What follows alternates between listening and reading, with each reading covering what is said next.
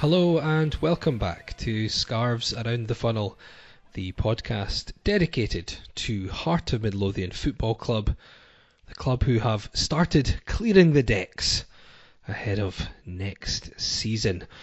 I am Laurie Dunsire, joined once again by Mark Donaldson. Hello, Laurie Dunsire. This is Mark Donaldson. How are you? I'm very well, thank you. I'm just trying to keep it formal, keep it professional. No problem. I was envious of you, like I was pretty much every weekend when Hearts played, and you were there, and we weren't. But I was envious of you last week because you got to go back to the football. You went with a couple of pals.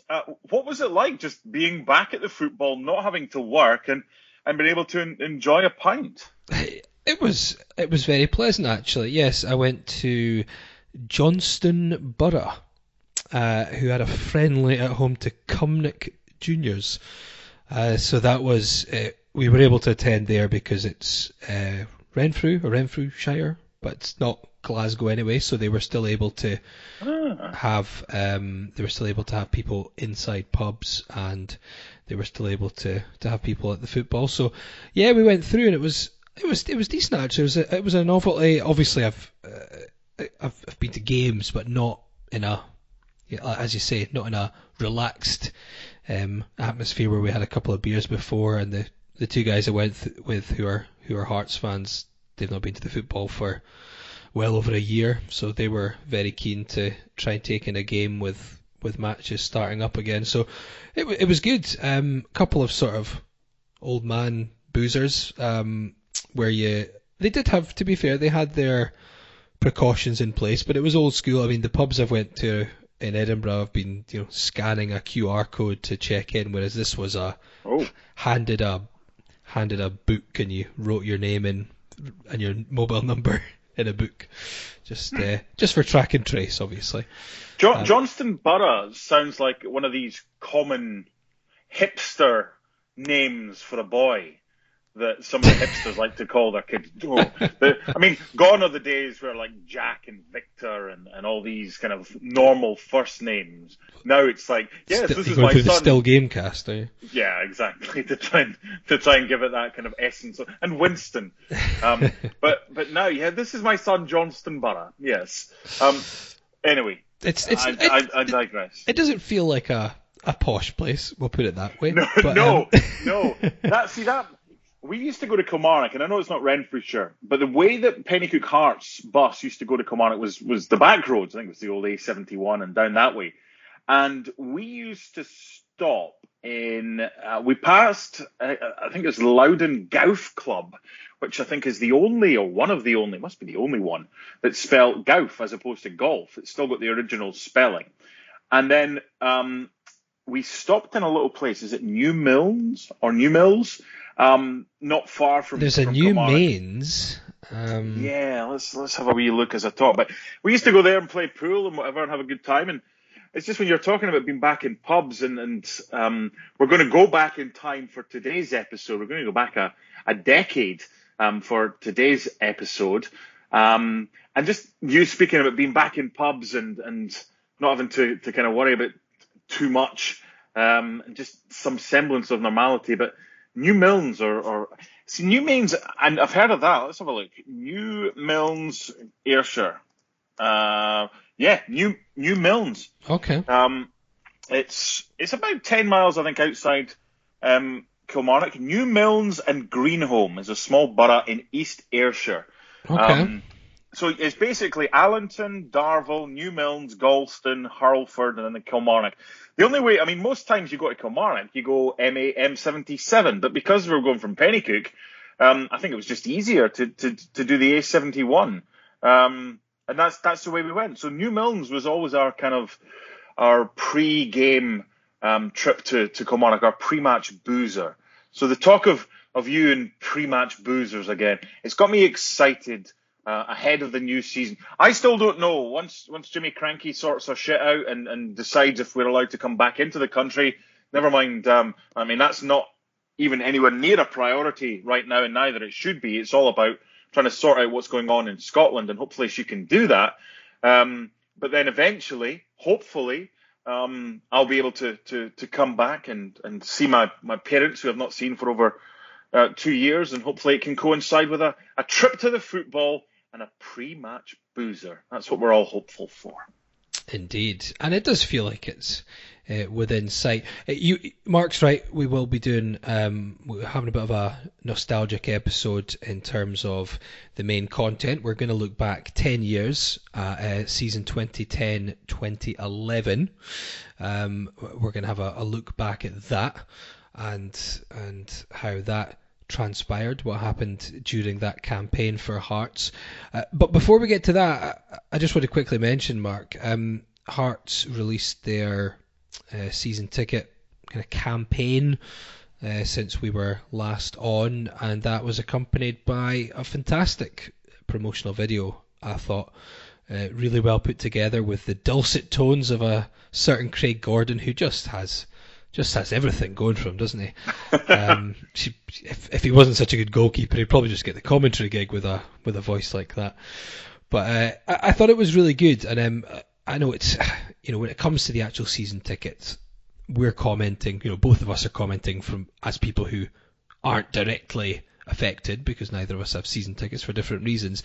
But I thought both the video itself captured things really well, and they seem to have, on the whole, done quite a good job in putting something out there that, they were never going to be able to do a Motherwell with the generosity that they offered their season ticket holders. But I thought it was a very good balance. It was nice to see a post that the official account had put out, and 99% of the responses were positive. I wasn't talking about the football, obviously, but I thought the video was absolutely outstanding. And it had the hairs on the back of the neck standing on end. And I know you say we don't have season tickets. I still pay for my mum and dad's season tickets every year. I just want to do something. I give to the foundation. I'm over here and I can't go, but at least I can do something. And to see, I think it was just yesterday. It was like we've reached 1,000. Today it was like we've reached 2,000 yeah, already. So that was in the space of 24 hours. So that's great to see. There was a poll that I saw on one of the Twitter accounts earlier about saying if we could get more fans in to begin with, if games were at Murrayfield and not Tynecastle, would that be something that fans would be interested in? I think it looked like it was like a 55-45 yes to no. It's just interesting. Is it the case it's going to be a percentage of, or do we still not really know how it's going to play out? Because you can't really have, 12 to 15,000 going to games at the Euros, and if there's no issues there, you can't say, well, we're not having anybody going to the what is it called? It's not the Petrofac Cup. What's the league Cup called these days? Premier Sports Cup. Oh, it's Premier Sports Cup. Yeah, sponsored by by the broadcaster. Yeah. Oh, okay. Okay, so basically the Premier Sports will pick whoever to show that's playing Rangers or Celtic Cup. So I noticed they picked their early games. We've got a couple. Both the games at Tynecastle are being shown, which I don't know. Surely it's easy for them to broadcast there because all the equipment's available, and it's just a trip along the M8 or whatever they're based. It's the old Setanta mob, isn't it? Just rebranded, I believe. Yes, ultimately, yeah. That's where it was. That's where it came from. Yeah. Yeah. So Murrayfield and Tynecastle. Is it a percentage thing that they're going to be doing? I don't know. I don't think that's been confirmed because up until now, the rules have been just numbers. So you're only allowed up to a certain amount for an event. I think it's been is it 500 or something? So it's not been, as far as I'm aware, when you look at the actual Scottish lockdown rules, it's been numbers. But this is where it gets I think, a bit frustrating and a bit hypocritical, is the fact that they have these such strict rules and they say you can't bend them for anything, but they're clearly having to bend them for the Euros because they knew that they basically got told by UEFA, if you don't let this amount of fans into the games, we'll take them somewhere else. So that is a bit frustrating. And the UEFA ones, or the Euros ones, are based on percentage, I believe, aren't they? It's like a quarter, isn't it? It's like 40. It's like 25% or 20%. But that hasn't been the case up until now with the football. The football's been like outdoor events I've forgotten the wording, but it's like, I'm sure it was 500 up until now. It's maybe 1,000 when we go into level 1. So I don't know. You're going to be going into from East Lothian, but people from Midlothian and City of Edinburgh are going to be staying put, I believe. Like, I think it's important to kind of see both sides of the story here, and it doesn't matter what they do. There's going to be people unhappy at the decisions that have been made. I wouldn't want to make the decision. I wouldn't want to be responsible or culpable for making. I mean, mistakes are going to be made. There's no precedent for this, and they'll look back when hopefully the dust has settled and think, yeah, we got that wrong or we did that. But it's so hard right now to. I mean, I told you the stories before we came on air. A friend of mine who was a year below me at school, Craig Meikle, owns a soft play and the football centre at Mayfield. But because Mayfield near Dalkeith is classed as is Midlothian, it's just on the border of kind of East Lothian. It's about 5 minutes away. But he can have people. He's going to stay closed, but he can see people live next door to his soft play and football centre down at Mayfield, and they can pretty much leave the house, go down 5 minutes down the road to East Lothian to do the same. Yet he's going to stay closed.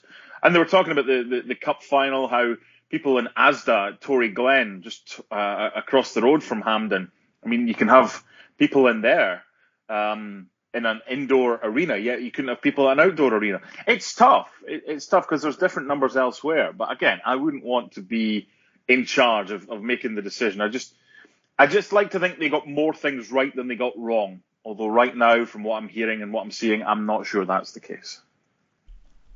Indeed, we won't dwell too much on the politics of lockdown and such like at the moment. I'm sure we'll have some clarity over the next month or so about what numbers could be in for the start of the season or the start of the Premier Sports Cup.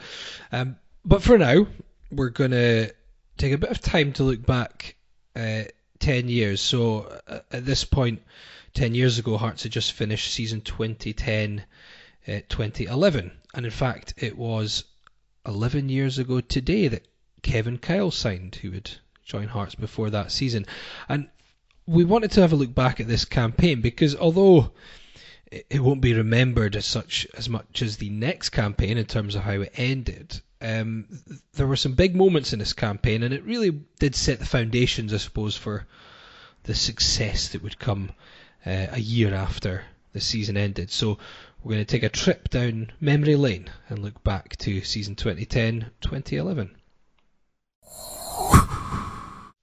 Okay, so I guess we'll set the scene a little bit ahead of this one. So we're talking 11 years ago now when the campaign was going to start, but I suppose the big thing that happened in advance of this was the managerial change at Tynecastle, because midway through the previous season, so 2009-2010, Csaba Laszlo had been removed as manager and very quickly had been replaced by Jim Jeffries, who returned to the club after some time away. It would have been a decade away, in fact, when he left in 2000, originally for Bradford City. Csaba Laszlo had been the longest serving manager of the Romanov era at that point, but had apparently grown frustrated due to lack of funds for new players. His side were sitting 5th at the time, so this is January 2010. This was after a 3-0 loss to Aberdeen at Tynecastle in what would be his final game in charge. Looking back at the managerial change, it's a difficult one, this period, because I would say maybe 2008 to 2010 was probably the least I've been bothered about Hearts in the time I've been following them. I did move away from the area briefly, and I was then at uni, which meant a lot of weekend work, so it didn't help things. But I remember the Csaba Laszlo period, and I suppose before it the likes of the Frail and Korobochka period. It wasn't the best, and even though there was success under Csaba Laszlo, it wasn't a time where you were drawn to the football so much if you had other things on, was it? No. And when you sent the idea through that this is the season that you wanted to look back on, I thought it was a good idea, and it gave me a chance to kind of look back, in addition to the notes that you kindly sent, at some of the things that happened. The Jim Jefferies back for Csaba László, I'm amazed László lasted as long as he did, given he was very, not so much outspoken, but he just spoke a lot. He just spoke shite, didn't he? Well, yeah, but it was hard to edit.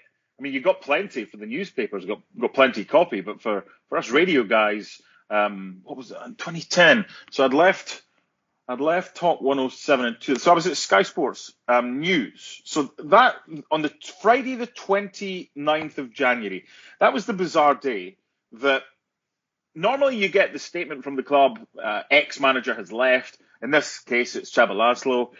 And then the speculation begins, who's going to be next. That day was chaotic because when we were based, or where we were based when I was doing stuff for Sky Sports News, was in Blytheswood Square in Glasgow. Mm-hmm. So I'd already got through there that day because I usually did the Rangers or the Celtic pre-match press conferences, whichever one was the earlier one, and then went back to the office to edit it.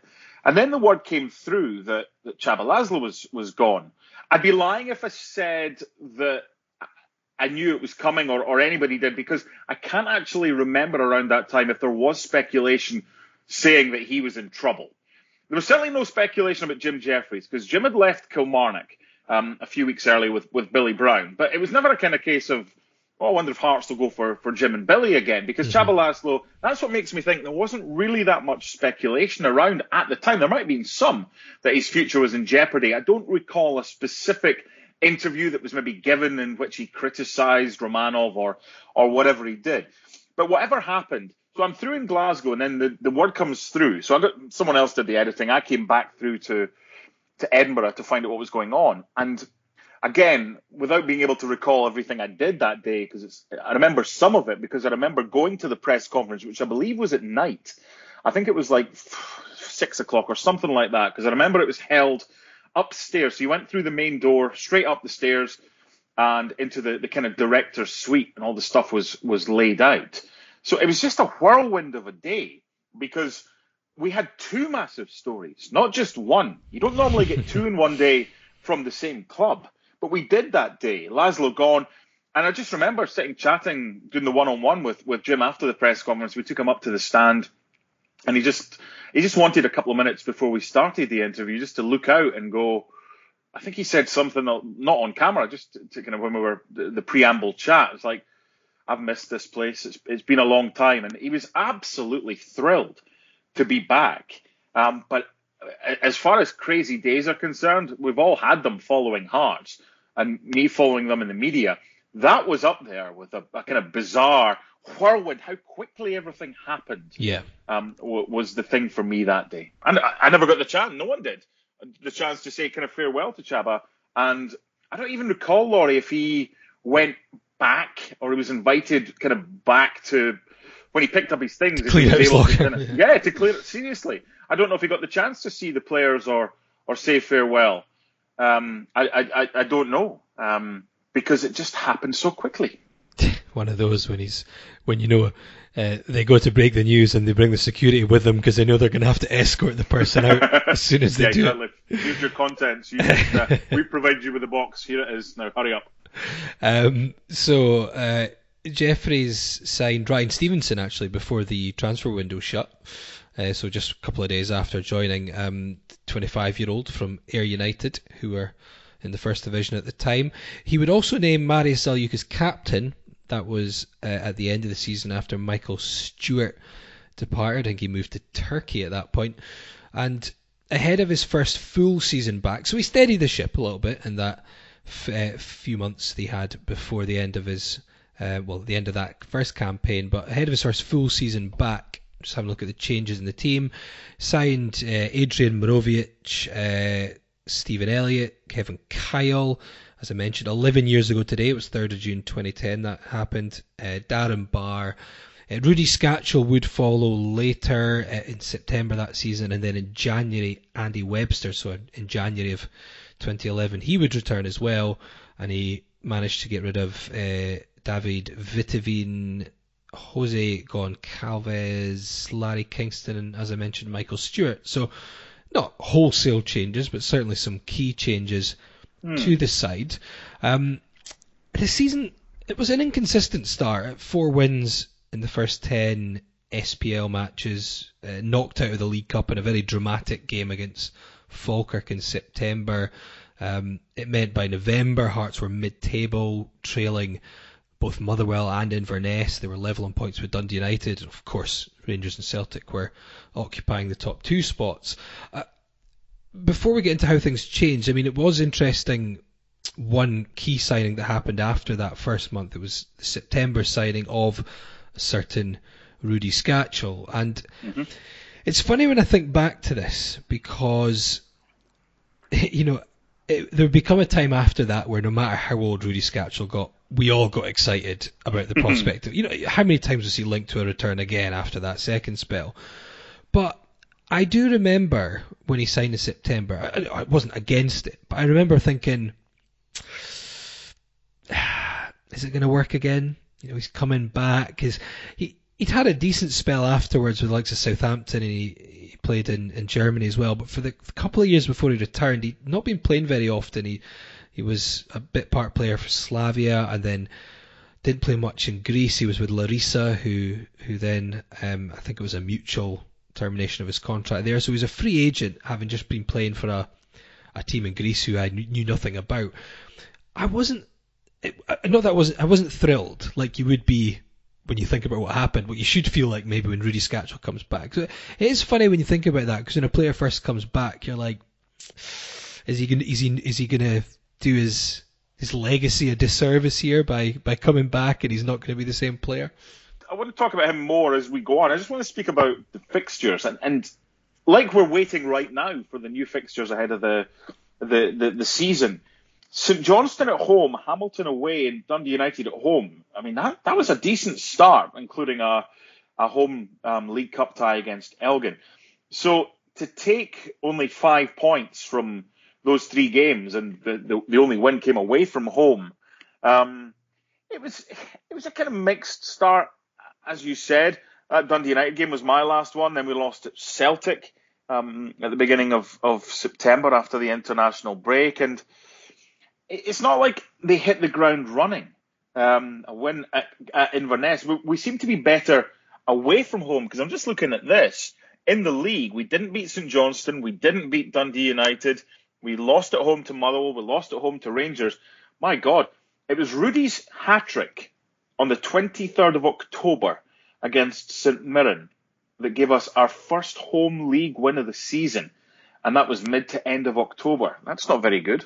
No, it was an indifferent start, and I think a lot of it comes down to, I know Jeffries in October tweaked his formation and moved to, you can either call it a 4-3-3 or a 4-5-1 formation. And I wonder if that was sorry, Laurie, I wonder if that was the game at Aberdeen, because after that game against Aberdeen, we won 6 out of 7. Sorry, including that game against Aberdeen, we won 6 out of 7. Do you know which particular game it was that he tweaked his formation? Because that was the 16th of October. And we went on a run, beat Aberdeen, beat St Mirren, lost at home to Killie 3-0. I remember that one because that was the first time he played against Killie, I think, since he left. No, he would have played at the end of last season. And then we won at Hibs, we beat Celtic, won at St Johnstone, and beat Hamilton. Yeah, indeed. I mean, you're jumping well ahead, but yeah, it was the Hibs game is the big one I remember from that, because we had a couple of decent results. Then with that really devastating game against Kilmarnock, where we got taken apart at Tynecastle and lost 3-0. But the game after, Hearts travelled to Easter Road to play Hibs, and this is the game that I suppose that's seen as the catalyst, the one that kicked off this really incredible run that would come after it. And I mean, I'll have a quick look. This is the team that I keep thinking of when I look at that sort of 4-3-3 or a 4-5-1 formation, which started away to Hibs on the 7th of November. So this is Marian Kello in goals, Egert Jonsson right back, Ruben Palazuelos left back, Ismail Bouzid alongside Marius Zaliukas in the centre of defence. Ruben at left back, Yeah, he had to cover there. I'm so used to kind of remembering him as playing in the centre of midfield, but he did have that kind of spell when he had to cover, didn't he, at left back? It's because Lee Wallace was out injured at this point, so Palazuelos was covering there. Then the midfield is interesting. He's got Adrian Morovic in the centre, and then Skatchel and Black alongside him, and obviously Black is quite a standard central midfielder, but you've got Skatchel, who is anything but. He will do his own thing. And then Templeton and Stephen Elliott supporting Kevin Kyle. So Kevin Kyle was seen as a lone striker, but it was really a lot of points in a lot of games. It was a 4-3-3 with Elliott and Templeton alongside Kevin Kyle. And I thought it'd be good, so we'll have a quick listen back, because this game sees a very impressive goal. 19 minutes in, let's have a listen. It's David Templeton. Templeton making good progress here. Stephen Elliott up there with him. It opens up for Templeton. Wonderful goal. Hearts are first to show in the Edinburgh Derby. Individual inspiration from David Templeton. So this is a belter. This is 19 minutes in at Easter Road, and David Templeton picks up on the halfway line and waltzes through the Hibs team almost before slotting it home. Now it's a brilliant goal and he does really well, but looking back at it's five Hibs players involved in around Templeton, but there's not really one challenge on him the entire way. He carries the ball for basically an entire half of the field. 21 years old at the time. We'd gotten from Stenhousemuir, and that you kind of just thought, right, he's gonna kick on from here. It was a brilliant goal, and I think he had all the attributes. And you'd have to ask David. It'd be an interesting conversation if we were ever to get him on. I don't think you could say that he fulfilled the potential that he showed, but who does? I mean, when you see how his career panned out, maybe it's just one or two decisions that were made along the way that, given the opportunity to make them again, he may have done something differently. But and he was, to be fair though, I mean, he was rather forced out in the end, not by fans, but by I think the hierarchy at the time when he was sold to Rangers. Yeah. I think he was basically told, "You have to accept that we need the money. Now we need it now." Yeah. The certain decisions that he would have made and other decisions that would have been made for him, and he just didn't really have much of a choice. I just thought, I mean, around that time, when he got a kind of full head of steam, and that wasn't a surprise. It was a great goal, but you look at the ability he has, and if there was one player on that team, apart from Rudy Skatchel, that you were to say would score a goal like that, you would say David Templeton. And well, Rudy Skatchel wouldn't run for half of the field, would he? He probably would have shot from the halfway line before he done that. Maybe, but Templeton at 21, I don't know, just another time in another part of Hearts history. If he kind of came through like he did, it may have been different. I don't know. He had something. He really did have something, and that was an easy win. Down there 2-0. It was 2. It could have been more. It was a very comfortable win, that game. Yes, indeed. I mean, I believe this is the game. I think this is the game where at 1-0, 67 minutes. This is a game. I think I've told the story before, where for some reason I think there was 4 of us there at that game, and I went to get a pie, and we were quite intoxicated for that match, and I decided when I got to the front that I would get everyone juice and everyone snacks. Don't know why, just so I think I'd been waiting for about 15 minutes to get that. Came back to the seat, and as I got back there, Ismail Bouzid floats a free kick forward from about the halfway line. Kevin Kyle knocks it on into the box from about 25 yards from goal. Templeton touches it on. Elliott, in his first start for Hearts, smashes it home from a few yards, and everyone just knocked everything into the air, and juice and snacks just went everywhere. So it was a waste of 15 minutes and 20 quid or something, but you don't care in the moment, and that was 2-0. I've had a look at one of their players, and I'll be honest, I've never heard of this guy before. Okay, he was a player on loan from Middlesbrough, whose other permanent clubs were Oldham, Birmingham, and Swindon. He also went on loan to Norwich, Chesterfield, Yeovil, and Bolton. He was a left back. I have never heard of Jonathan Grounds. I've heard of him. I remember the name. Not in a way that I would remember much about him as a footballer. This was the Calderwood era at Hibs, where they were very disconnected, and it was kind of a conveyor belt of non-entities, wasn't it? The players that failed to do much at the club. Saul Bamba played. Michael Hart, the other fullback. Edwin de Graaf. Riordan got sent off. Riordan got sent off for a shocker. For being Riordan. Basically, 2 minutes to go, he goes right through the back of Rudy Scatchell because it's all he could think of doing. But it does get this almost iconic moment, because after Derek Riordan gets sent off, Rudy Scatchell has to get treatment because it was a shocker of a tackle, and of course he has to get treatment at the nearest sideline, which is in front of the main stand at Easter Road. So Rudy Scatchell is not very popular in those parts, and he's got there's lighters and all sorts coming raining down on him, and he just turns and puts the L sign on his head as he looks to the Hibs fans. And it was a nasty tackle, and I'm glad he was okay. You speak about a kind of disconnect, and Calderwood's team didn't really have an identity.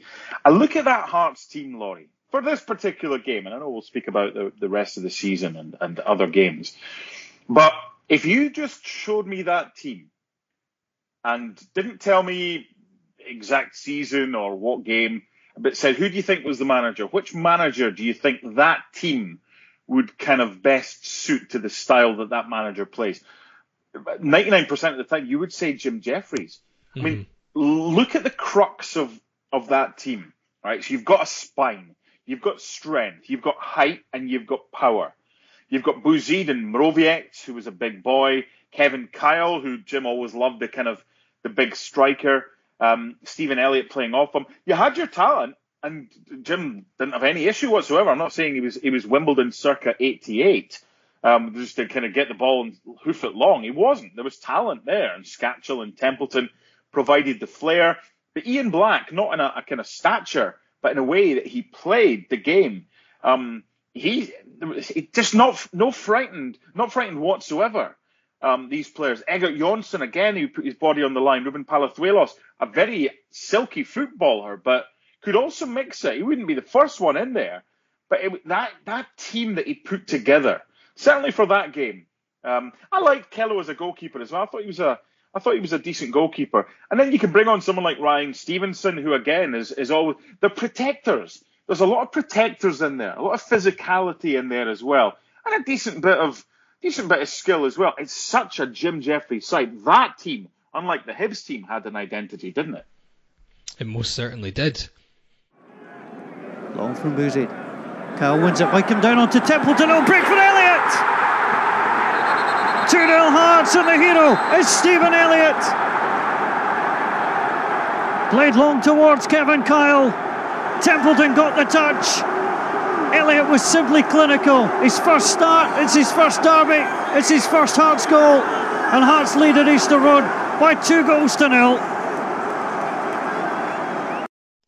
And I think that it takes us perfectly, actually, talking about the identity of the team and the determination, the character in it, because 3 days later, Celtic come to Tynecastle in Hearts' next game, and this is obviously Hearts' previous home game. They'd been destroyed by Kilmarnock, and here come Celtic into town.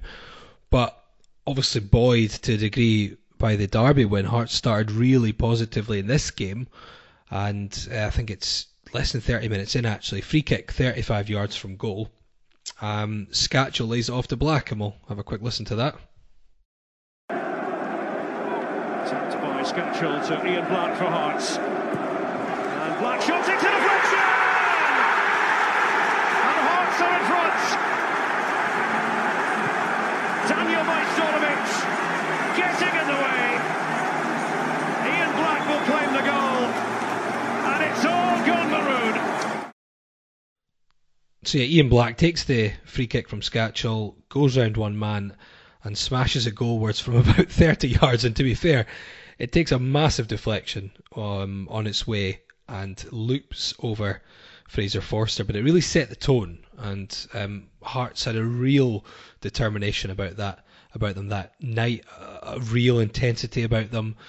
Joe Ledley got sent off 10 minutes into the second half for a challenge on Ian Black. Neil Lennon was sent to the stand for protesting it, and then moments later Scatchell picks up on the left. It's the first red card that Craig Thompson has dished out in the SPL for 12 months. Scatchell for 11-man Hearts. Templeton!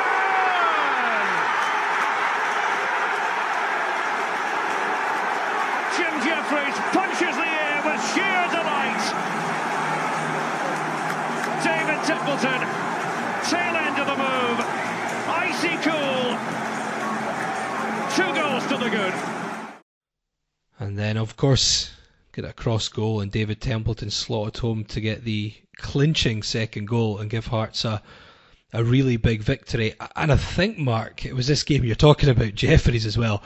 I believe it was this game that we had the clip of Jeffries, who was in the stand, singing away to the Hearts song. Mm-hmm. Yeah, just loving life. Something we've not been accustomed to over the last couple of years is an unchanged lineup. But this game against Celtic was unchanged. The lineup was unchanged from the Hibs game.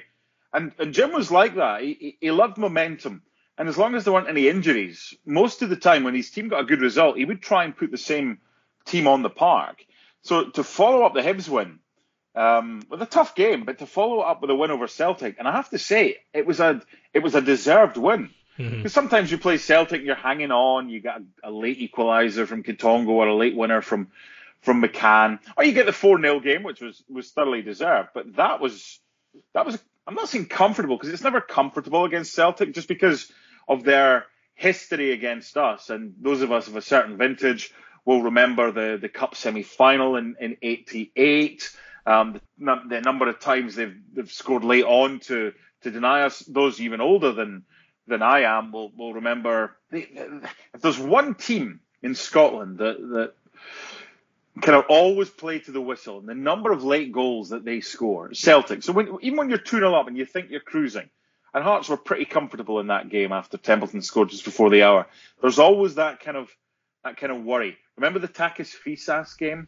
When he gets sent off and you're thinking, yeah, we've got a good chance here, and then just something happens and everything changes. But in that game, that was comfortable, and we were on a good run at that stage. Yeah, momentum really started to build after the Hibs and the Celtic game for Hearts, and there would be a run actually of 11 games where they'd win 10 and they would draw just 1. So there's the 2-0 games we spoke about against Hibs and Celtic. The same scoreline. Hearts beat St Johnstone away, they beat Hamilton at home, they dismantled Aberdeen at Tynecastle in a fantastic performance. Craig Brown and Archie Knox had just been appointed, and they watched on from the stand, and they must have been wondering what they'd got themselves into at that point, because Hearts won 5-0. Templeton scored a Scatchell double, Stephen Elliott and Ardvidas Novikovas on the score sheet. They could grind out the wins as well, though. Hearts, they got a win. It wasn't the prettiest victory away at Motherwell, 2-1. Slight slip up at home to Inverness, a 1-1 draw before a win away to St Mirren on the 29th of December, which took us to the end of 2010. Now, up next, it was a big one, because on New Year's Day 2011, it was, as we like to have it traditionally on New Year's Day, although doesn't always happen. It was the Edinburgh Derby, and Hearts then went into this game 5 behind second place Rangers and just 6 off top of the table Celtic, although Celtic had 2 games in hand. Hibs struggling. They were still joint second bottom under Calderwood, but it was a tougher game than maybe Hearts fans were expecting, and although they were the better side, they couldn't find a way through for most of the match, and that was until the 86th minute when we get a terrific moment. This is Arvidas Novakovas taking it for a run down the left, and a ball whipped into the box, and, well, let's listen back to it now. Skacel. Arvidas Novakovas. Little dribbler. Well, here Novakovas. And Kevin Kyle! With 4 minutes to go. Hearts get the goal in the Edinburgh Derby that the play has merited.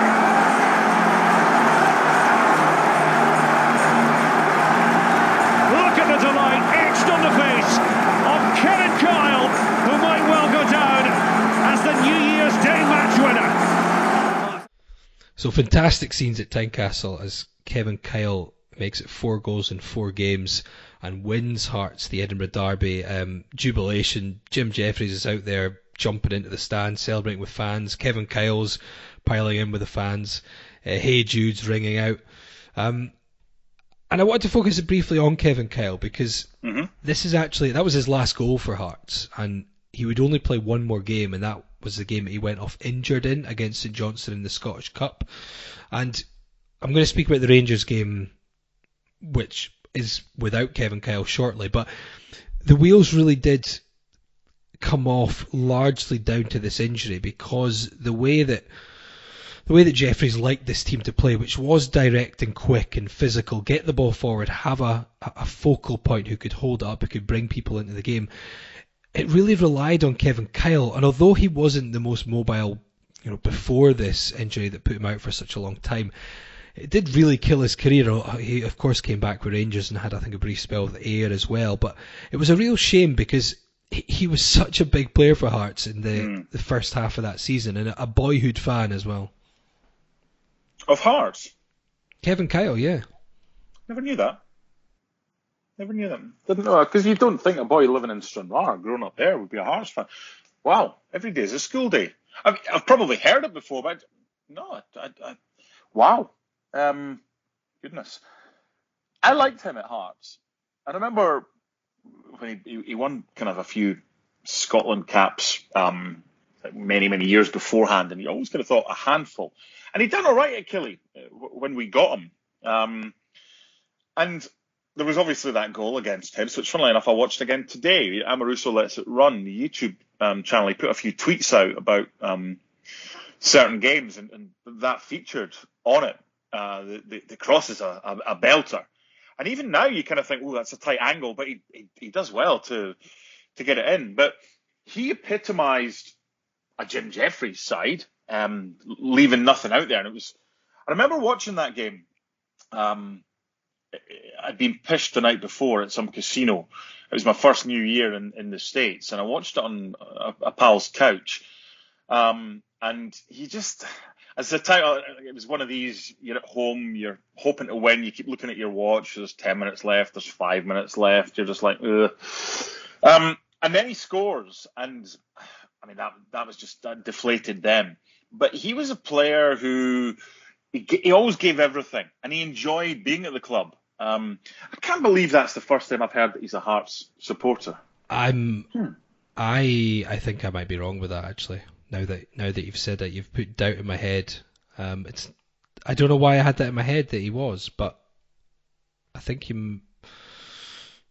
No, I think you might be. I think you might be right that I've got that wrong. I don't know. There's a piece in the Evening News. I've just checked this from July 2018. An interview with Kevin. Doesn't say he was a Hearts fan. He says that I always wanted to play for Hearts because they have such fantastic fans.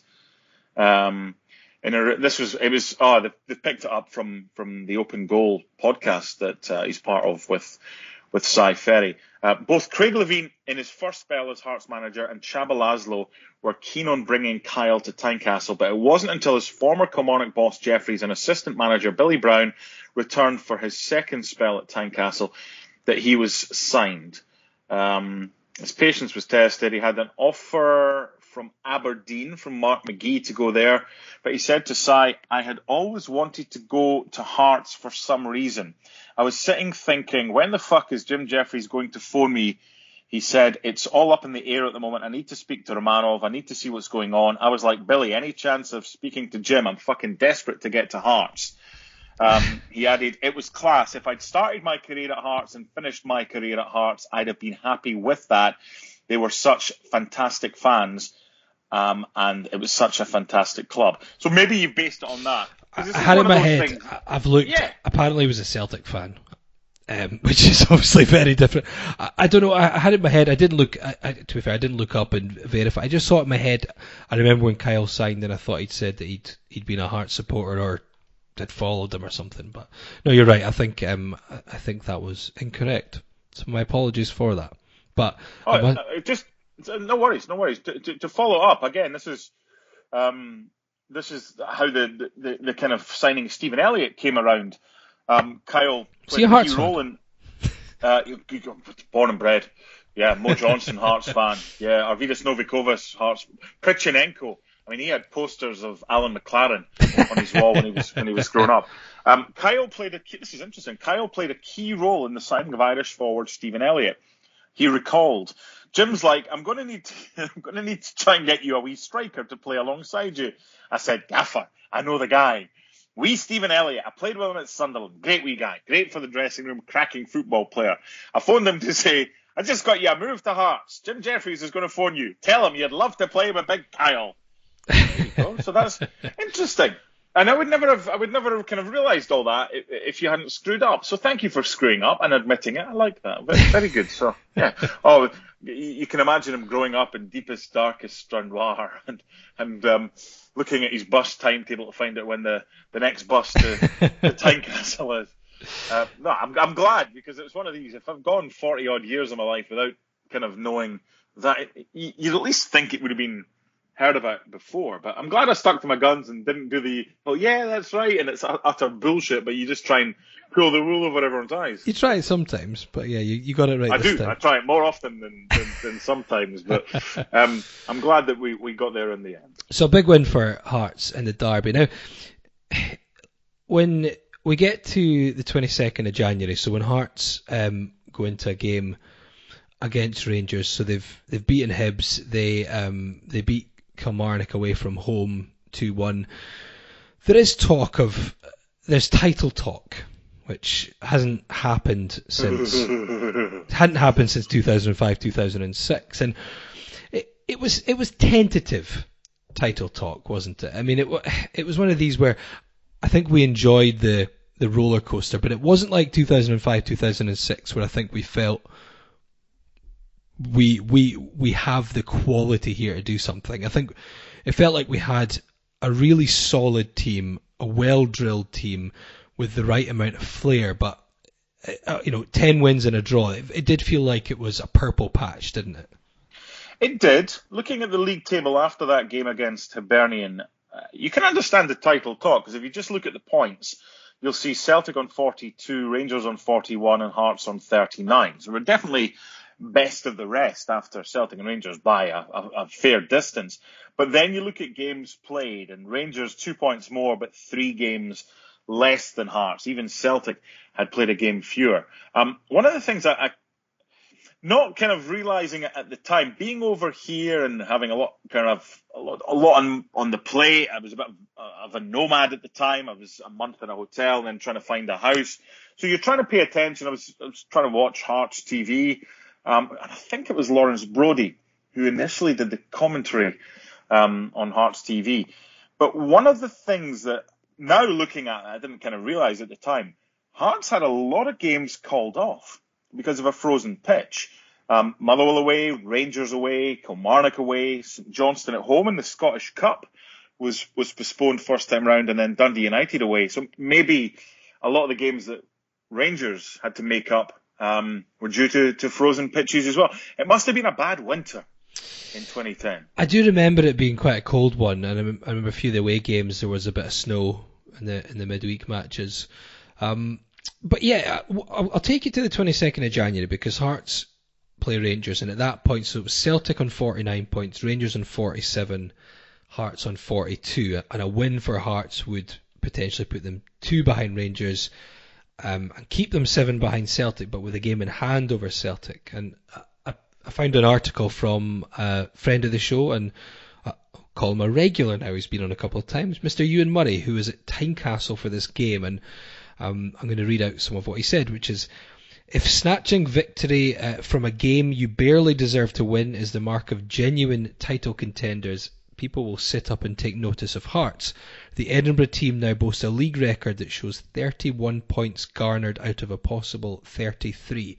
Their latest success over Rangers was in the very fortuitous style that both halves of the old firm have mastered for years. For that reason alone, it was eye-catching. And this game was it was crazy, really, because Rangers came out and the first half, especially, I remember Hearts were really battered in this game, and they're obviously lacking Kevin Kyle at this point. And the solution to this was, if you remember, Ryan Stevenson, who was largely a substitute for a lot of the season coming on, was utilised as a makeshift striker. So he was obviously involved in this game. But Ewan actually highlights that, I'll quote him here, he says, a tactical switch by Jeffries 11 minutes after the interval stemmed the flow, that was obviously Rangers' attacking flow in the first half. In moving to a 4-4-2 from a 4-2-3-1 formation, the Hearts manager prompted a more fluid approach. Lee Wallace, a terrific attacking left-back, was also given more space in which to roam. Lee Wallace being back fit and back in the team now. So let's have a quick listen back, because 77 minutes in is the pivotal moment in this game. Stephen Elliott, and here's Lee Wallace.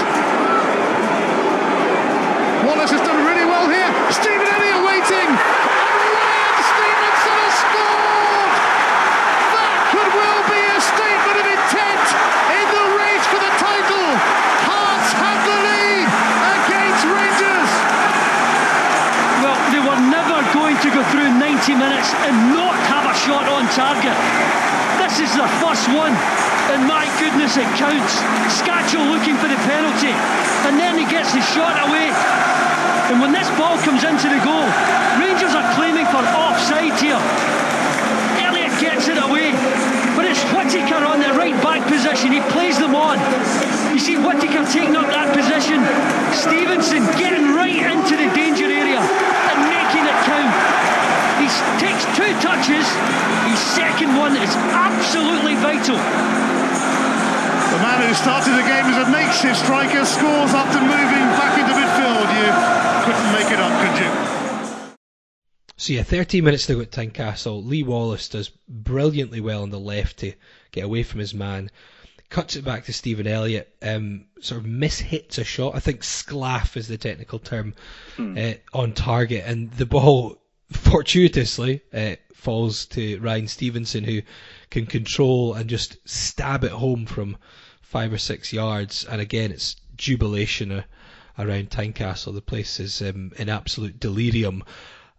And when the full-time whistle goes for that game, I do remember that was for me certainly the first time that I actually made myself, or allowed myself to think, Christ, maybe we could do something with this whole title challenge, because it was a very old firm type of win. You know, don't play that well. Maybe you don't create many chances, but you manage to nick the game, and it's what we'd felt so many times, time and time again, from Rangers and maybe more so Celtic. It feels like for me, but it did feel a bit different. Yeah.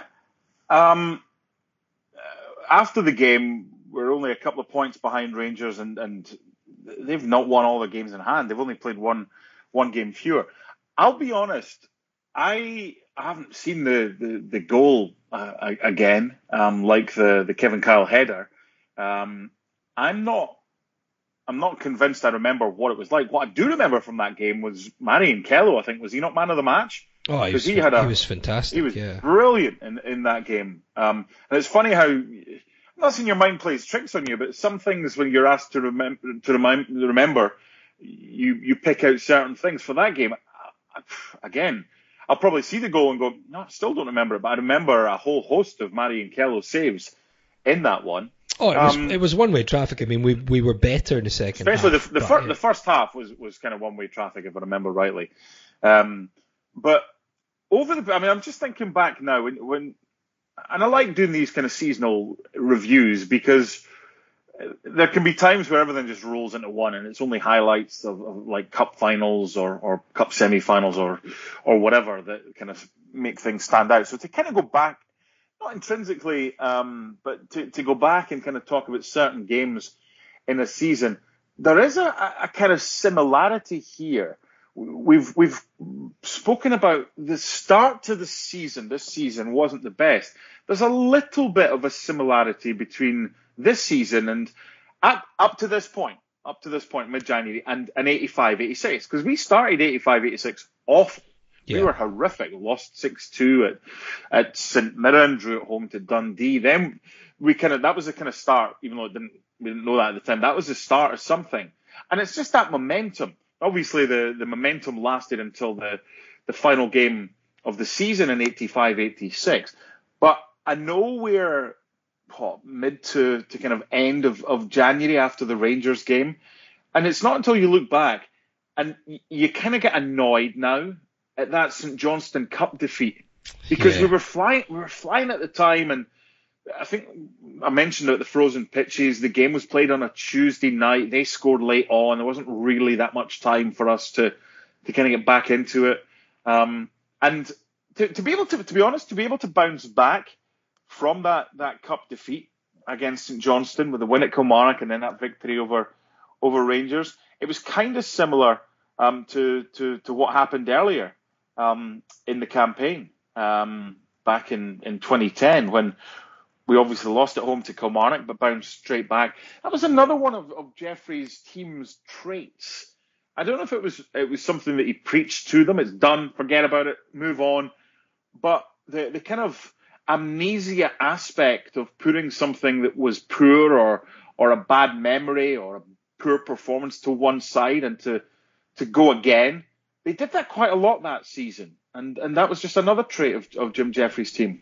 The Rangers win was when it really peaked for Hearts that season, because the wheels would come off, and Celtic, we played Celtic at Celtic Park on the 26th of January, a 4-0 defeat that really brought Hearts back down to earth. There was defeat at Ibrox shortly after, and the title dream, if it ever was there, was really, I guess, dead in the water at that point. 19th of February, beat Dundee United at Tynecastle, which seemed to basically cement third, even with 12 games remaining, putting them 18 points clear of nearest challenger Killie, although Dundee United had 4 games in hand and could, in theory, cut the gap to 13 points. But it was a dismal end to the season, really, because it was 1 win in 12 league matches to end the season. That 1 win was at Tynecastle in March. Ended the season on a winless run of 8, and that included losing a 3-goal lead at home to Motherwell, plus another 4-0 battering in Glasgow, this time to Rangers. Ultimately, really, that poor end to the season would spell the end for Jeffries, albeit he kept his job until the start of the following season, where he was removed and not quite as swiftly replaced as he came in, but Paulo Sergio came in pretty soon after. So Hearts finished third that campaign, but eventually just 2 points ahead of Dundee United, which is crazy because they were 25 points ahead of them when they beat them in that game at Tynecastle, and they ended up being 30 points behind eventual winners Rangers and 29 points behind second place Celtic. I mean, we spoke about it. I mean, it was a team that had a lot of positives about it. It was a well-drilled group, the solid, dependable, Buzid, Morovic, Webster when he returned in January. He did have a bit of quality, and I thought Egert Jonsson, as you mentioned, was a good player. Kello was a cracking keeper. Skatchel obviously could score from anywhere. Palazuelos was a bit of had a bit of class about him. You had the characters, the determination of the Black, Kyle, Stevenson, Elliott as well. Bit of flair, Templeton, Suso, and what Ryan McGowan said to us before about Maris Zaliukas, maybe a big appointment by Jeffries making him captain, because he said he really helped gel the kind of foreign players and the British players, or the home nation players, which was, I assume, was key in that team, because there were still a lot of nationalities on the go there. So a big team, but I think the way Jeffries played when Kyle was out, although Stevenson worked very hard and did an admirable job, did well at covering, it just wasn't the same when Kyle was out, I think. And that's a good point. And I think that's the key point, because we were very streaky that season. We didn't really play that well or get good results, really, up until Rudy came in. And once he got his goal-scoring boots back on, we then had this kind of spell, pretty much all the way through to when Kevin Kyle got hurt. And he played his last game in the cup tie against St Johnstone. Didn't last an hour. And it's when you look at the goal scorers for the remainder of the season for Hearts. I mean, Stephen Elliott, who was a good servant, really good servant to Hearts, but he wasn't an out-and-out striker. He was like a second striker. He played off the striker. Ryan Stevenson got the winner against Rangers, playing in a striker's role. If Skatchel or Elliott didn't score, I mean, there's a goal from Marius, Stevenson again, Craig Thompson scored. That's about it. Gary Glenn in the last game of the season. We didn't have a focal point. So I just wonder if Kevin had been able to stay fit. I never really got the impression, even after that win over Rangers, I never kind of thought we could win the title here. Not like, going way back, we drew 2-2 against Hibs. Andy Walker kind of scored. That was 05-06. No. Andy Walker would have been way before that. He would have been in the stand commentating. Goodness me, yeah. Andy Walker's a wanker from the Hearts fans. Yeah, he used to love that, because we used to sit beside Radio 4's commentary position was right beside the Radio Clyde commentary position. And before Andy did stuff for Sky, he was working for Radio Clyde, and he knew he was going to get it tight. I think it was 97-98 that year when Andy Walker scored. I think he got a couple in the New Year derby, I think. And that season, I kind of thought, hey, we've got a right chance here. We've got a right chance of doing something here. 05-06 would have been the other one with the start that we had, and we'll forever have that what if. Would they or wouldn't they? Could they or couldn't they? But since then, it's never really been that kind of season like those two that you thought, we've got a right chance here. And this was probably the third of those three in which we were pretty competitive. But again, when it's too easy to say Kyle's injury was the reason for Hearts' downturn in fortune, but it left us short. And the fact that he got injured, let's have a look. The cup tie against St Johnstone. It was probably, again, I'm surmising here, it was probably the case. We didn't know at the time it was going to be his last ever game for Hearts. If we had, the transfer window was still open. Was there money available around that time? I don't know.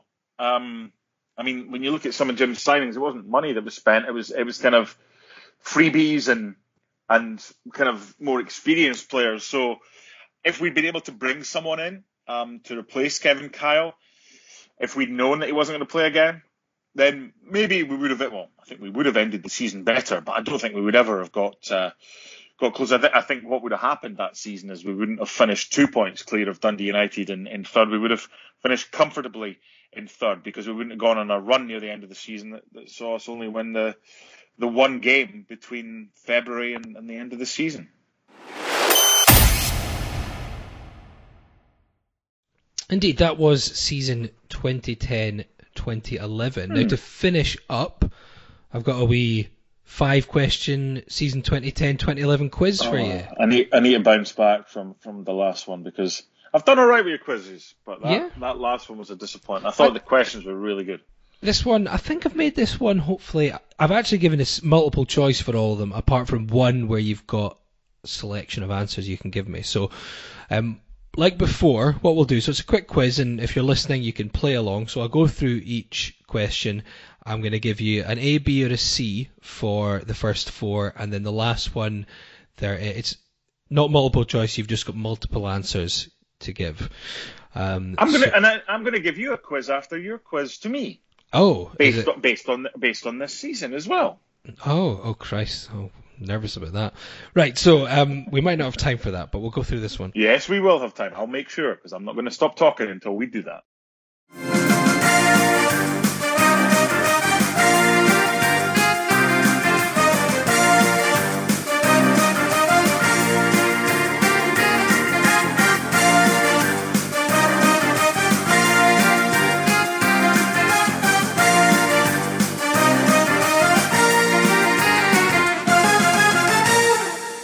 Okay, 2010-2011 Yes. quiz.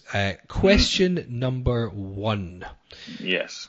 5 players scored their first competitive goal for Hearts that season.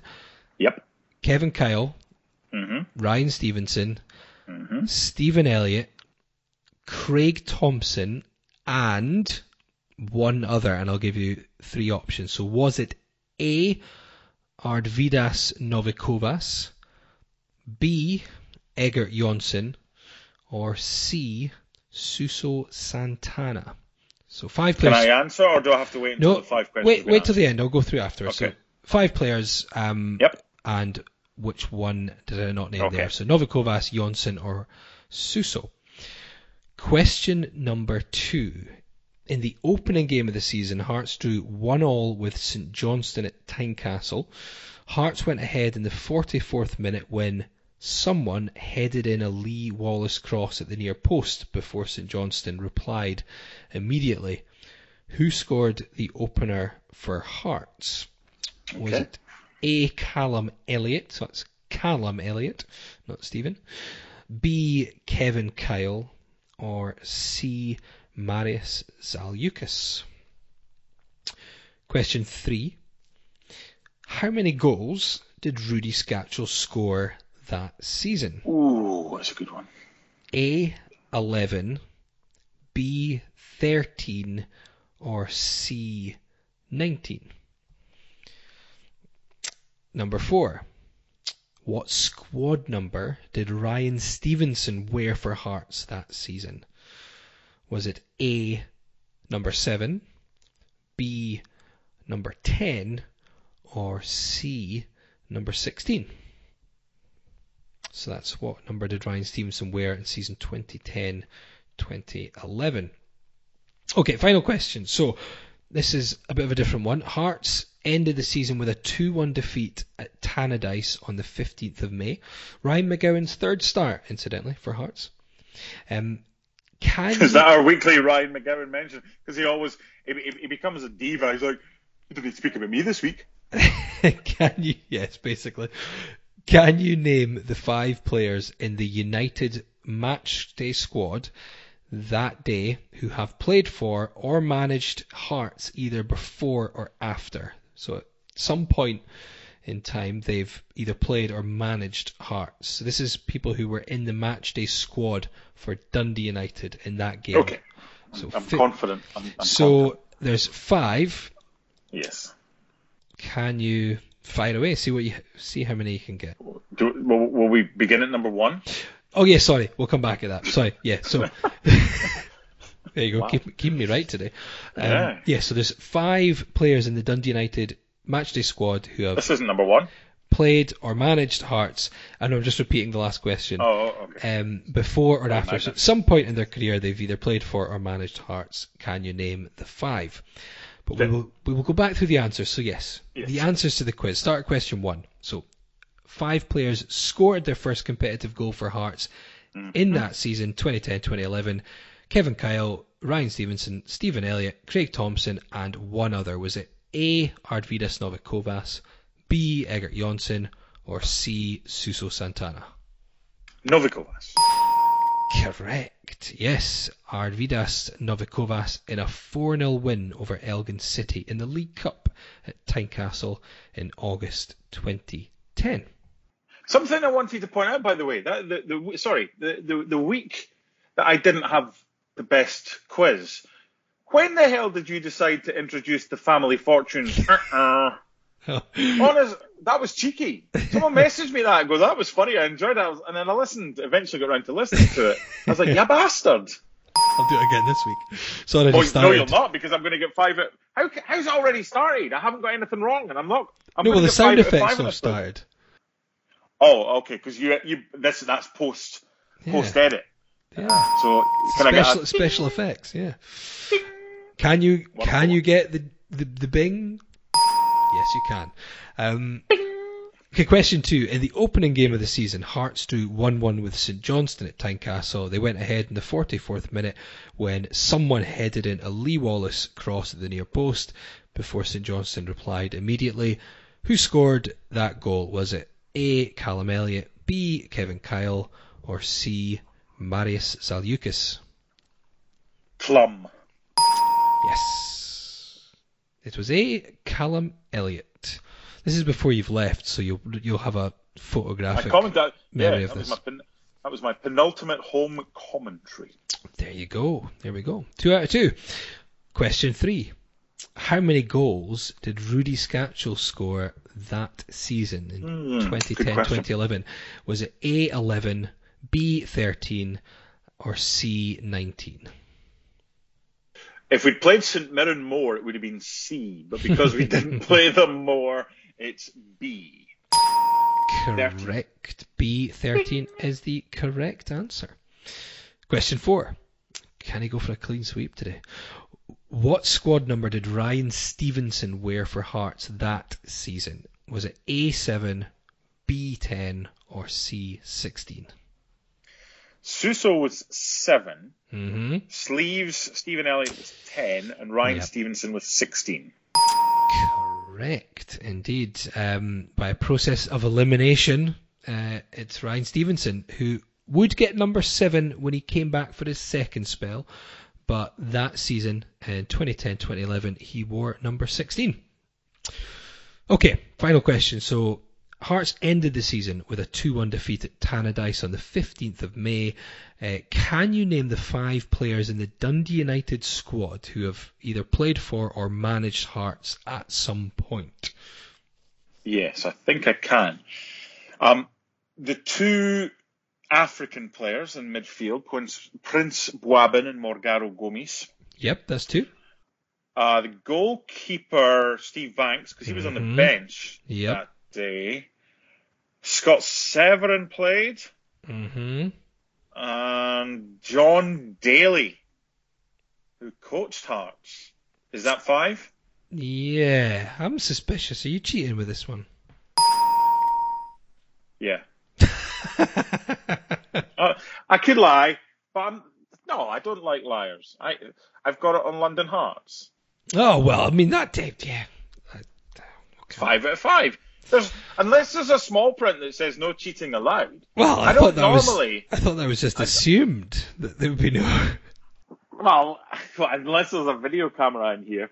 I mean, my curveball I thought was John Daly because he did manage Hearts, but he was interim manager of Hearts. But scored the winner that day, actually. But this is like the kind of secrets for little quizzes. If you just said 4 players or whatever, but when you say players or managers or whatever, then it can only be because Severin was never.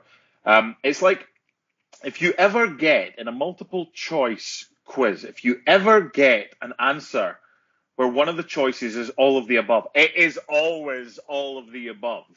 There were loads of those in the citizenship test that we did, and you were just desperate because it was a multiple choice test to begin with, but then the real one isn't. But anytime you get an all of the above, it is an all of the above. Okay, I have a return quiz for you, which we'll try and do a little bit quicker. Okay. 4 of the questions, and you're not allowed to use London Hearts because I hate people who cheat. Okay? 4 of the questions are to do with opposition goal scorers against Hearts that season. What? Okay? What, 2010, 2011? 2010, 2011. Oh, I thought you were going to give me a quiz on this season. Why? The whole podcast has been about 2010, 2011. Oh, Christ, you expect me to... Okay. Well, you were there. You'd sold your Brellier flag and not paid your pals that paid for it by then. So I take it you were just in the stands with your season ticket that year, were you not? In 2010, 2011, I was in the stands. I don't think I actually had a season ticket. I was still at uni that year, so I didn't go every week, but I went fairly regularly. Okay. Question 1. Mm-hmm. Which player was on the bench for Hearts that day as an unused sub and never actually played a game for the football club? What game was that? It's a Dundee United game, final one of the season.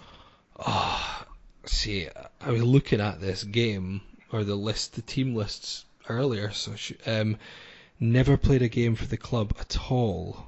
Nope. He was not Scottish, or is not. He's not dead. I hope he's not dead. I better check. Never played a game for the club. No. Not Scottish. Was on the bench. I'm going to assume it's a youngster of some kind. Yep. 2011.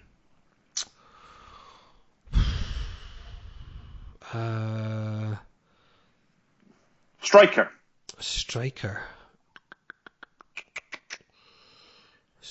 He was not born in the same country as the nation he went on to represent at under 21 level. What? What? I really don't know. Without cheating, I don't know. He was born in England, played for Wales under 21s. Oh, Rob Ogilvie. Is that good? Ogilvie. Do you know why I remember him? Because did he not have was there not a cocaine incident at some point? Oh, not at Hearts. Maybe later. No, actually, I think it might have been. Maybe. I don't want to say anything without checking it, but I think it might have been another player who was more. Jesus, man! I hope I think that's an edit. He went on to play for Livingston. Did play 12 times for Livingston. I'll throw this in here. See, although I couldn't remember it first of all until you gave me. Hearts footballer Robert Ogilvie's drug charges dropped. So he was accused of possessing a Class A drug, was dropped. Fellow Hearts player Ian Black was arrested at the same time. He appeared in court last month. So there was an incident. That's all I said. Okay. And that's there was. That's fair. Anyway, continue. So that was a tough one to begin with. The next 4 are all opposition goal scorers against Hearts in 2010, 2011. Okay, yeah. The first one, and you just need to tell me the team. You don't need to tell me the game. Ricardo Vaz Tê. Hibs. 2-2 game. Ding! Yeah, 2-2 game at Easter Road.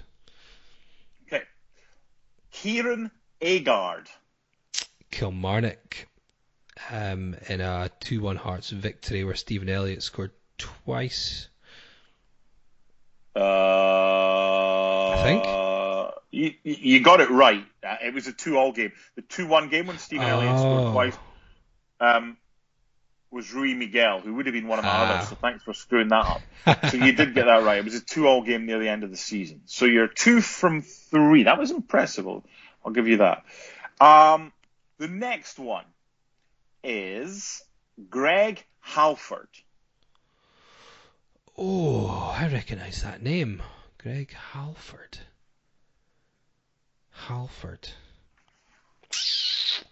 Greg. Oh, that was nice. That was my thinking sound. Sounds like a big smoochy kiss. So who was in the league that season? St Mirren, Motherwell, Kilmarnock, Aberdeen. Was it Motherwell? Oh. Wolves in a pre-season friendly. Oh, come on. What? That didn't give you the... Come on. No. That's outrageous. You're getting too cocky. So that's 4. Your final one, Eric Odiambo. Oh, I know. Inverness Cali. Very good. Yeah. Very good. That was impressive. That was pretty good. So you end up with 3 out of 5, which is not 5 out of 5. But well, I mean, I don't suppose you were cheating. I got the first one. I mean, you gave me clues. No, it was good. I did get it, and I even told you a controversial story. You didn't get the first one. Honestly, the only thing that I didn't say was his name. I gave you everything else, so you're not getting. That doesn't count. But now I feel bad because you're pretty lenient to me. So we'll ask. And you still cheat.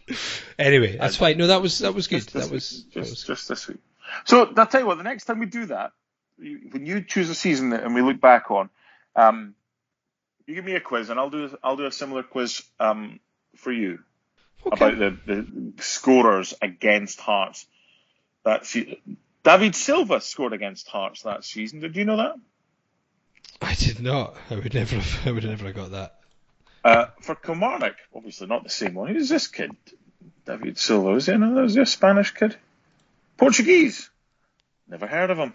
Wow. Yeah, don't remember him. But anyway, that was good fun. Hopefully, if you joined in, you maybe got a few of the questions right as well, and hopefully you enjoyed our little look back at season 2010-2011. We might have another one or two of these before next season kicks off. Of course, we've got the Premier Sports Cup starting on the 10th of July as we go back to Peterhead. I'm gonna leave you with a supplementary question 5A. Okay? The half brother of which famous Premier League player was an unused sub for Kilmarnock against Hearts when Mixu Patalainen was in charge on Saturday the 5th of March 2011 when Killie completed the Tynecastle double over Hearts? The half-brother of which very famous English Premier League player was an unused sub for Kilmarnock that day as they won 2-0 at Hearts. Half-brother. And do you know what? If any listener gets this, I will be really impressed. Does Kyle Walker have a brother? Half-brother? No, I'm talking really famous. More famous globally than Kyle Walker. I've no idea. Half-brother. It's the half-brother of Pierre-Emerick Aubameyang. Oh. Willie Aubameyang was on the bench but unused for Kilmarnock that day. There you go. You can have that for free. Anyway, yeah, it's trivia-tastic this week. Thanks for tuning in if you've made it this far. Hopefully you appreciated the nostalgia and the quizzes, plural, this week. We'll be back next week with something else to hopefully fill an hour and a bit of your time. And until then, thank you and goodbye.